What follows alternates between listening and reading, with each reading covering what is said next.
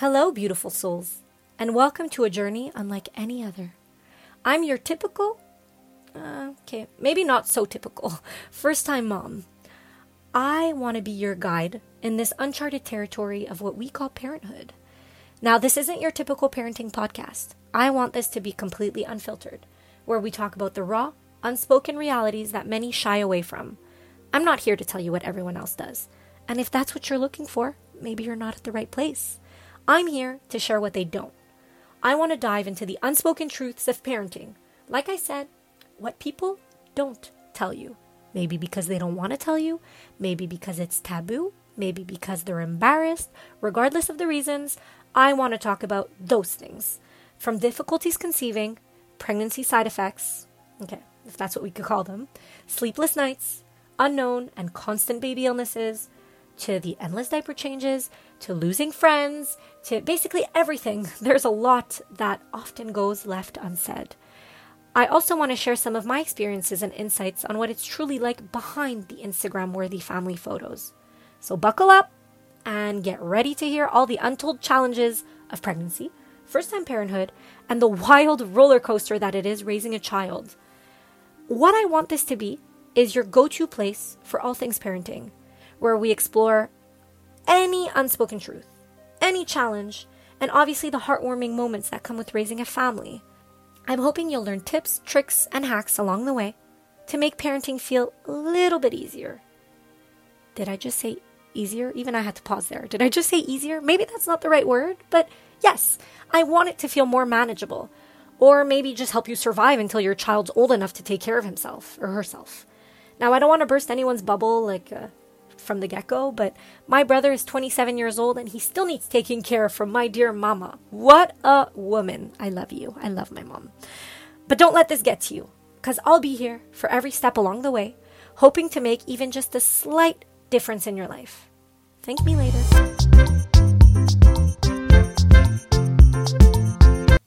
Let's kick things off with a little background on my own journey into parenthood, right? Because you need to get to know me just a little bit better.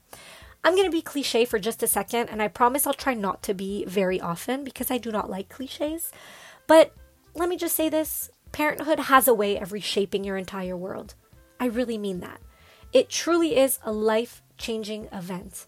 I'm a first-time mom to a beautiful baby boy, and let me tell you that the whole ride was no fairy tale. When I'm talking about pregnancy especially, it wasn't a smooth ride.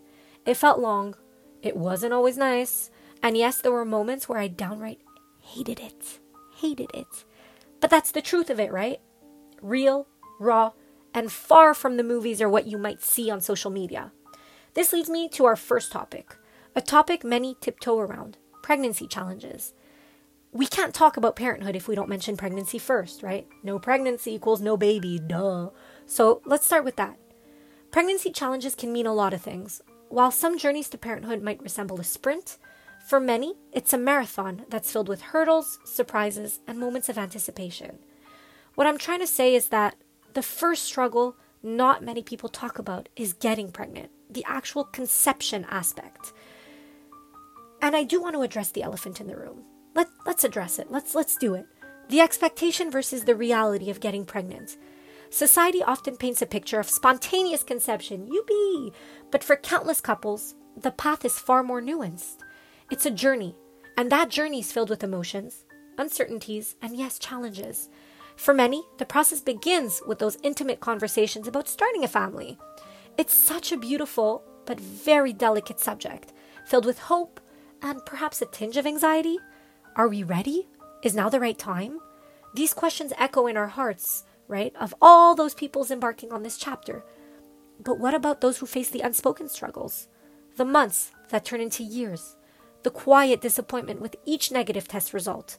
Infertility can cast a shadow, and it's a reality that many of us navigate privately. Let's open up this conversation. Let's dispel the stigma and acknowledge the resilience it takes to keep going. Now, let me take you back a bit to my own story. My amazing, loving, caring, I could go on forever, grandmother, who actually passed away in September of 2022, was quite the character. 6 months before my wedding. Yes, 6 months before my wedding, she told me, with her own set of worries, that I should say farewell to contraception. Now, let me tell you something about my grandmother, a very wise woman, an incredible moment. She touched the heart of so many people, loved by so many people I can't even begin to say. But she had her set of worries. She was the type of person that would worry about everyone. And she had her own worries, but she also had everyone else's worries because she decided to take everyone's worries on her shoulder, which just created a ginormous stress ball. And basically, because she knew people who obviously had some fertility issues, she decided that she should advise me to stop contraception. I mean, I'm getting married, right? I'm with the right person. I found the one. Let's do it. That's what she would tell me. And it's also because in her world, the ticking of the biological clock was loud.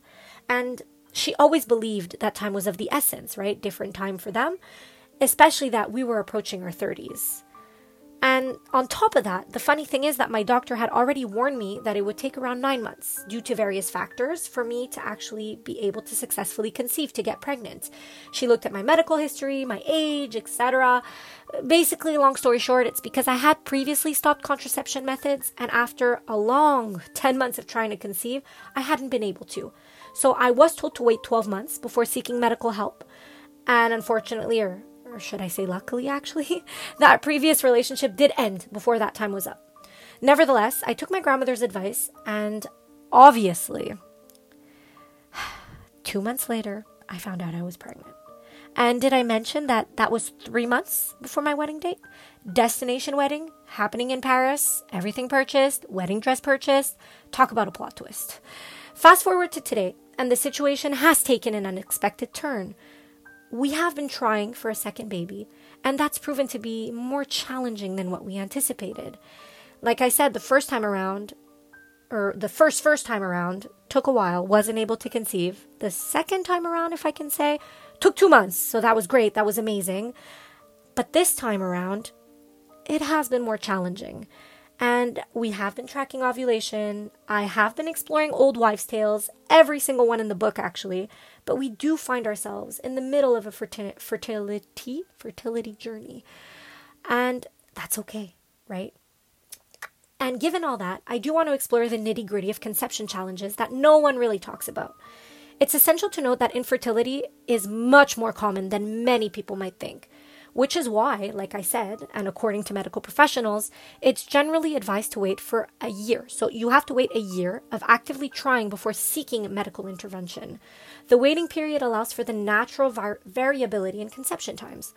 All that to say that basically we tell you to wait 12 months because the time it takes for a couple to conceive, it varies so much. Some people, look at me, 2 months.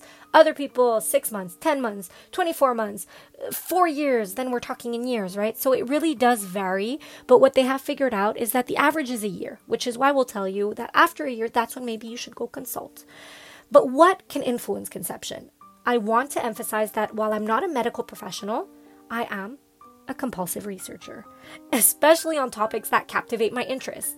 I can easily lose myself in hours, days, weeks, or even months of extensive online exploration and learning everything there is to know. And my husband actually often teases me about it. He claims that I'm the ultimate Amazon shopper and probably the worst because I meticulously scrutinize every review, no matter how extensive they may be. And let's face it, sometimes there are a lot of reviews to read through. But yep, I'm that person that sits in front of her computer or phone or whatever technology to look at every single review, the 1 stars, the 5 stars, the 3 stars, the whatever stars. Here I am reading them all because I want to make sure that I'm making the right decision, right? And not only the right decision on what I'm purchasing, but also on the product and see if based on what others have said, if it's the right thing for me. So I am the same way when it comes to conception. When something kind of starts getting to my head, I start reading about it. And the medical insights I have retained that are, I want to say, not the most common, because like I said, I do not want to talk about the most common, but that are the ones that keep coming up in every single medical document that I've read, are the following. So first of all, age. Age matters. Fertility can be influenced by age. And while some individuals do conceive easily, others may face hurdles. So we do say that women are generally most fertile in their early 20s. Obviously, right? That sounds kind of like an obvious. I mean, you're in your 20s, you're at the peak of your health. Usually usually, right? Obviously there's always exceptions, but usually that is the case. And what we'll say is that fertility gradually declines as we approach 30s and 40s. So that can be something that has been impacting our journey. My first pregnancy, I was 29, so I'm still kind of in my 20s, my late 20s, but we're okay. Now that I've hit my 30s, obviously that can be a factor that's been impacting the reason why we haven't conceived already and as quickly as the first time. So that's just something obviously to take into consideration. It's not like the determinant factor that, oh my gosh, if you're 36, 37, even 40, oh my God, it's the end of the world. You can never conceive again. No, that's not what that means. But it is something that you should keep in mind and not get frustrated about. So if you see that you are struggling a little bit to conceive and that you are maybe a little bit older, whether you're a woman or even male, and that actually brings me to my second insight, my second factor, but just to tell yourself that age is something to take into consideration. So if it's only been 2, 3, 4 months that you're trying to conceive and you haven't been able to, give yourself a chance and take time to, just chill and to see to take into consideration that maybe your age is a playing factor, and just give yourself time. Like I said, my second factor would be the male factor. It's not just about women. Male factors contribute to fertility challenges as well. It could be issues with sperm quality or quantity, and all that will have an impact on conception. And I do want to say that it is a common misconception that fertility is only a female concern. It's not. There's a ton of studies that suggest that male fertility also decreases with age, and advanced paternal age may impact sperm quality and fertility rates. So do keep that in mind. Another thing that can impact is obviously health conditions. So any medical health conditions like PCOS, endometriosis, I have to say that slowly because I always have trouble pronouncing it, irregular menstrual cycles, all that can be something affecting fertility. And in those cases, obviously, seeking professional advice to address the issues is crucial. Another factor concerning health would be body weight. And I'm talking about whether it's being underweight or overweight. Both of those can disrupt hormonal balances, which could potentially impact ovulation in women and sperm production in men. You too, guys, you're just as involved or the cause of all this as we can be. And something else obviously is lifestyle factors. So we're always talking about lifestyle factors, lifestyle choices, whether it's smoking, excessive alcohol consumption, again, obesity, right? Even though it was mentioned, extreme stress, all that can impact fertility for both men and women. So making those positive lifestyle changes can play a significant role. Now, those were like the medical ones, I guess, what has some sort of medical backing. Obviously, there's a lot of other factors, other things you can do to increase your chances of conception. And I'm talking about the basics again, would be ovulation tracking and basal temperature, which I won't go into detail because, like I said, I don't want this to be the place where you hear what you already know. But those are things that you can do that can help. We're also talking about nourishing your body. Obviously, take a closer look at your diet. Ensure you're getting a balance of nutrients, including folate, iron, omega-3 fatty acids, all that. Your lifestyle, once again, you do need to pay attention to lifestyle factors. Reduce stress. I mean, there's a ton of activities you can do to reduce stress. Yoga, meditation, all of that can help. And when we talk about lifestyle, it's also important when we talk about caffeine. Now, easier said than done in this case, because like I said, as a first-time mom, caffeine has been a lifesaver for me. But obviously, limiting caffeine intake can help, avoiding excessive alcohol consumption as well, and sleep. Now, sleep. Again, I should probably listen to my own advice because the quality of sleep is crucial for overall health, and it does appear to play a role in fertility as well. This might seem for some like a small adjustment, which could make a significant difference, and for others, me, like a bigger adjustment. But I mean, even just trying to have a couple minutes more a night, I have been working on that, and having a partner that's with you obviously is key. It's important because he has been helping me a lot in order to make that goal possible for me to be able to get more sleep, which obviously has been impacting his sleep. But you know what? You can't have it all. But yes, sleep is very important. Another thing, obviously, timing is key. Haha, I bet you think I'm going to talk to you about timing, but I'm not. Timing is key, but so is relaxation. So tracking your fertile window is crucial, but it's just as important not to let the process become stressful. I feel like I've said stress so many times already since the beginning of this, but it's so important because stress can impact fertility. It does. So we need to find ways to keep the journey enjoyable and stress-free. Now, another element that a lot of people maybe don't think about, and I actually found this one out and was quite surprised, is to check your lubricant. Now, believe it or not, but the type of lubricant you use can influence conception. So what they do say online is to opt for a fertility-friendly lubricant or a natural alternative to avoid hindering sperm mobility. So it can have an impact on those little sperms swimming. It can reduce their speed. It can also affect them being able to reach their destination. So definitely consider that. I know that that's one thing that not a lot of people usually look into, but don't forget that, so be mindful of that. Another thing, and this might be an old wives' tale, but to consider lying down for 15 to 20 minutes. So a post-intimacy habit that you can try, you have nothing to lose trying this one, is just basically to lie down, whether you put your legs up, although that again is an old wives' tale, to put your legs up and stay like that for hours. That is not necessary, but just to consider lying down for 15 to 20 minutes, because that simple step can give a sperm a better chance of reaching their final destination. Just elevating your hips slightly can aid in the process. So you can try that, nothing to lose. Another thing that is important is to know your body.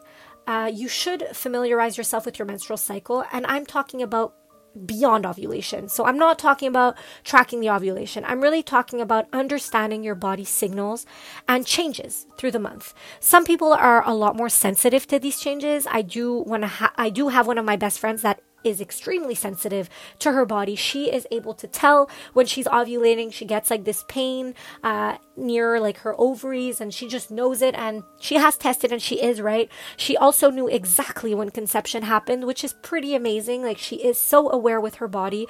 I'm not so much, but I have been trying to, track a little bit more of what's happening when I have headaches, when I have nausea, when I see a change in cervical mucus, all that, all that can help. Just knowing your body and trying to really be aware of the signals, that can help, right? It can empower you in your conception journey. Something else, which seems obvious, right, is, again, and it's obviously weight related, but just to stay active. But now, staying active in moderation. Regular exercise is definitely beneficial, but extreme workouts have been proven to impact fertility. So you should definitely find a balance that suits your body and that's going to contribute to your overall well-being. Not only physically, but it could be emotionally, it could be psychologically. Just move, Now, we're not saying to go run a marathon. No, just try to find some time to walk. I did read that someone who integrated 6 kilometers, which does seem like a lot, but 6 kilometers a week. Now, I'm not talking about a day, obviously a day, if you can, that's great, but a week has helped in the overall well-being, and that person thinks that may have had an impact on the success of conception. So just something to keep in mind. Now, when we're talking about like all this medical stuff, I do want to repeat that if you've actively been trying for an extended period of time without success, usually we say 12 months, do consider seeking medical advice from a fertility specialist. Now, it's okay to seek advice. It's okay to realize that you are having issues. That's all okay, and you're not alone, once again. But it is good. So we do say 12 months on average. A little later is okay, but basically what they do say is try not to wait 5 years before telling yourself, oh, maybe there's a problem and I should go seek intervention. No, it has shown that early intervention can address potential issues and can provide guidance tailored to your situation, and obviously can be a huge time saver, right? Instead of waiting those 5 years and not understanding why it's not working when you've tried everything, maybe professional guidance would have told you that you had a certain underlying medical condition that could have been resolved really quickly, and then it'll happen fast. So basically, don't be afraid to seek professional guidance when needed. Don't be shy. Don't feel embarrassed. It's completely normal, and you are not alone, once again. Obviously, every individual is unique, and what works for one may not work for another. So incorporating these tips into your lifestyle, coupled with patience, obviously a positive mindset, can help put the odds in your favor. What's interesting, and I do still want to talk about it also, is I did read about some more unique tips. Like I said, I want to be unique. I want to talk about what people won't tell you and things that are not commonly shared. But I did read about these, and although they aren't commonly shared, they could potentially boost your chances of conception. But I do want to say keep an open mind with these. The first that I read about was some moonlight romance. So it would be to consider syncing intimate moments with the lunar cycle. Some people do believe that the moon's energy can influence fertility. So why not add a touch of celestial magic to your conception journey, right? What do you have to lose? You could always try that. Others also mention some feng shui. I hope I'm mentioning that right. I hope I'm pronouncing it right. I apologize if I'm not. It's basically the whole yin and yang theory. Some say that creating a balanced environment might positively impact the energy in the space, contributing to a more favorable setting for conception. There's a lot of articles and details on the subject on Google that you could go that you could go read about, and it can actually help just in your everyday, so day-to-day stuff. It's not only for conception. They do have a lot of theories just for like a more positive life, a more positive vibes, positive lifestyle. There's a lot of information on the subject. If you're curious, you should definitely go read about it. Another tip that I have read about is herbal allies. So it's trying to incorporate fertility-friendly herbs into your routine. And we're talking about, just to name a few examples, raspberry leaf tea, which is actually also great for the end of pregnancy, which I'll probably talk about again at some other point because I was a huge fan of raspberry leaf tea. We're talking about red clover, nettle. All those are believed by some to support reproductive health.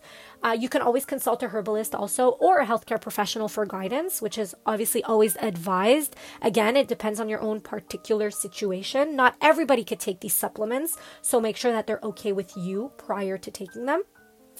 Something else that I did read a lot about is laughing therapy. I like laughing better than laughter. I feel like laughter is so hard to say, but laughing therapy. So they do say that laughing is the best medicine. And it might just be the case for fertility too. At least that's what some people say. And it's actually funny because we do get it. It's actually funny, but it is funny because we use laughing gas, right? Even for stuff like pregnancy or just in hospitals in general, for any medical procedure, we do use laughing gas. And there's a reason why it's called laughing gas, right? It's because we say that everything's better when you're laughing a little bit. Life is just much better when you incorporate humor into your life. So do incorporate it. Watch funny movies with your partner. Try to attend a comedy show. All that is good. Laughing reduces stress and it could foster a positive atmosphere, which is obviously what we want when trying to conceive. Something else that I read about that piqued my curiosity that I thought was really interesting is gemstone energies. Apparently, you can explore the use of gemstones associated with fertility. So they say that moonstone or rose quartz.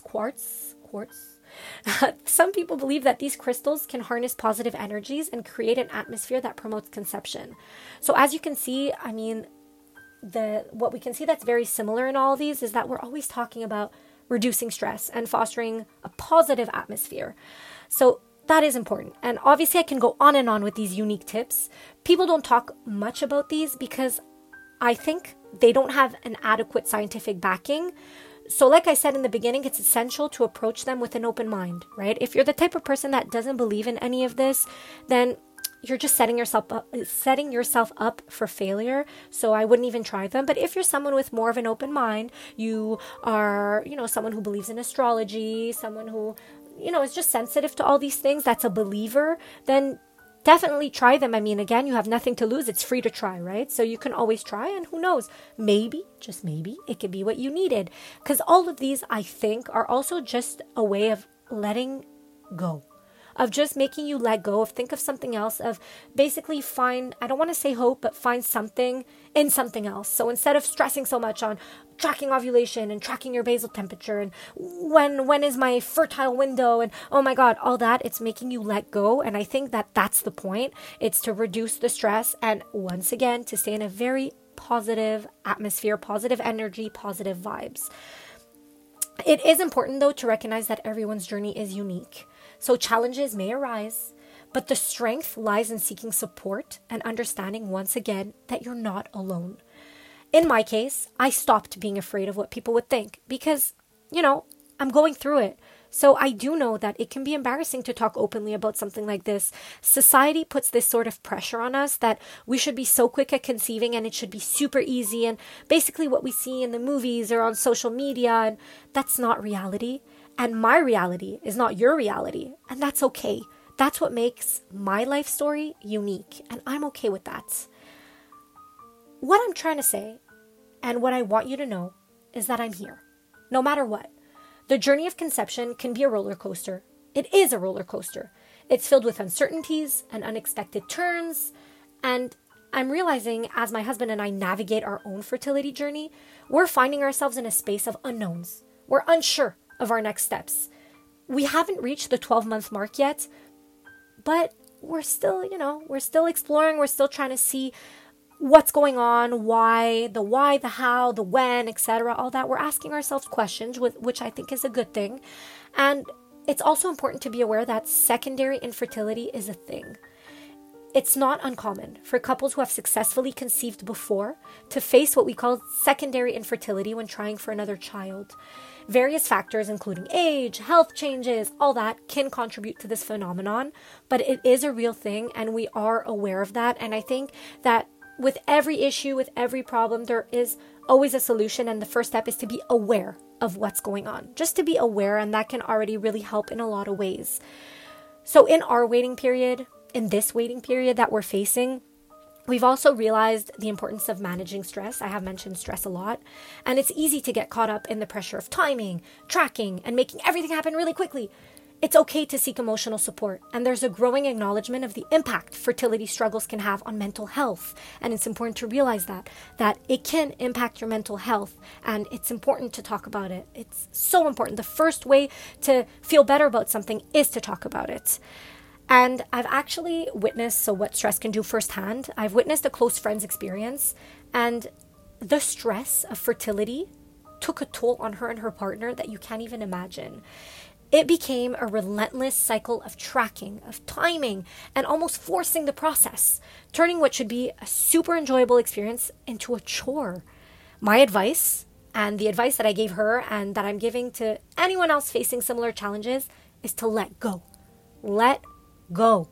Conception is not a race. It's a journey that requires patience and, most importantly, an enjoyable, stress-free approach. Tracking ovulation, tracking temperature, yes, it can be helpful, but the essence of the journey shouldn't be lost. Sex, let's say it, sex should remain a source of joy and connection, not a task to complete. It's not something that you need to check off at the end of your day. No, it should be much more than that. And I know that this aspect is also somewhat taboo. It's often not openly discussed.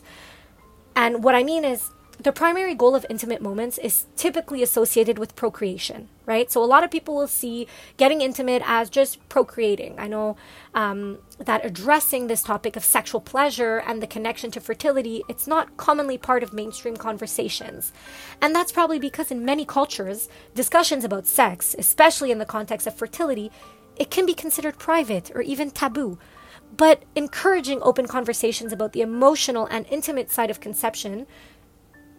So what I'm trying to say, I lost my train of thought, but I think that we should encourage open conversations. That's what I was saying. So that if we talk about it, if we have these conversations that not a lot of people have or want to have, but talking about the emotional and intimate side of conception and of the conception journey, that could help break down these taboos and create a more supportive and understanding environment for couples facing fertility challenges. But I got off track here. Back to my friend's story. I did urge her to take a step back, to prioritize self-care, to nurture her relationship, and just to go with the flow. And guess what? 2 months later, 2 months, again, pretty quick, after months and months, I think it was even over a year of trying to conceive, 2 months later, she found herself pregnant. And she now has a beautiful, healthy baby boy. This is your reminder that sometimes the mental aspect of conception plays a significant role. So let's collectively take a moment to chill.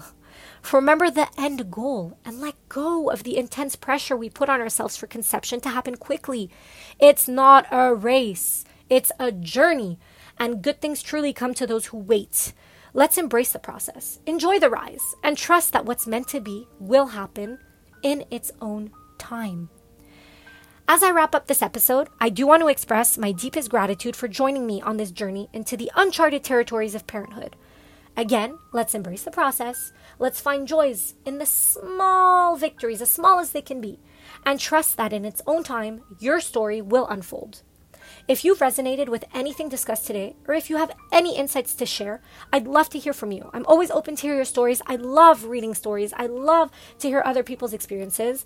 You can always drop me a message on my new Instagram account, which is at @makeparentingeasy, so hashtag #makeparentingeasy, or on my Facebook page with the same name, at @makeparentingeasy.